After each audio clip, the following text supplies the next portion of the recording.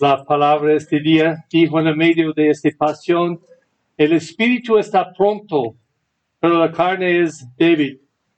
Y yo creo que puede combinar casi toda la palabra este día, porque tenemos en la primera lectura y en la pasión una explicación del carne, ¿ok? Y de sufriendo de carne, cuando está rechazado y insultado y burlado, y cuando sufre por cosas físicas.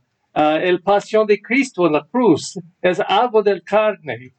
Y la otra, yo creo que es la verdad también, porque en la segunda lectura dice que Jesús tenía su divinidad y puso allá, entrando 100% en nuestra humanidad, compartiendo todo, incluyendo muerte en la cruz.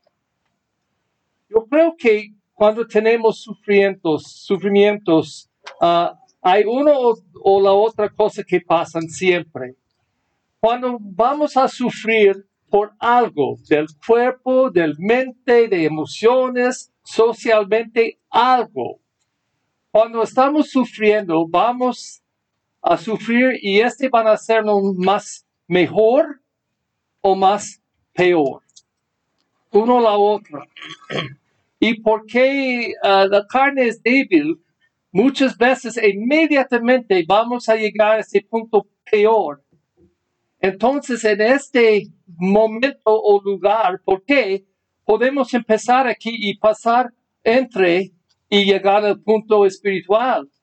Pero si estamos aquí en la carne, en este lugar peor, donde está sufriendo y donde está muy difícil, vamos a decir, como dijo el Salmo responsorial y también Jesús en la cruz, Dios mío, ¿por qué me has abandonado? Porque en la carne, cuando estamos sufriendo, es natural. Es el lugar difícil. Pero tenemos en Cristo un ejemplo, un modelo tremendo. Especialmente en las palabras de San Lucas en la cruz. Después toda este rechazo de la gente y también el sarcasmo en la palabra, que ellos estaban honrándolo. Oh, no, estaba burlándolo. Y cuando ellos estaban diciendo en la pasión, es el rey, era burla.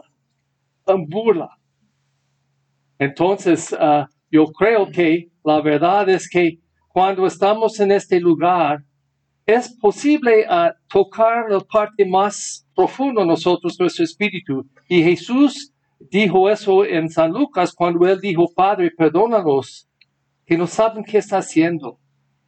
Y en este momento de perdón y en este momento de amor, él estaba diciendo, ustedes pueden odiarme, pueden asesinarme, pero no pueden forzarme a odiar a ustedes. Yo creo que ese es el poder de la cruz.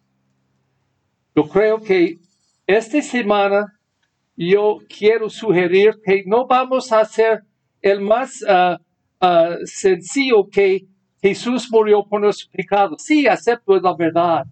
Pero Él está dándonos algo tremendo, un modelo que está pidiendo y diciendo a nosotros, ustedes pueden seguirme. Ustedes pueden amar en la misma forma que yo estuve amando en la cruz. Entonces, digo, esta semana es santa. Es santa. Esta semana debemos tener un momento, algunos minutos, horas, para considerar el poder de la cruz, de la pasión, la muerte y resurrección de Jesús. Porque este es central en nuestra vida de fe. Estamos invitados este día a renovar nuestra fe. Y más que nunca, en este año pandémico, en que yo creo la mayoría de la gente, sobre todos los años, está diciendo, ¿por qué Dios? ¿Por qué?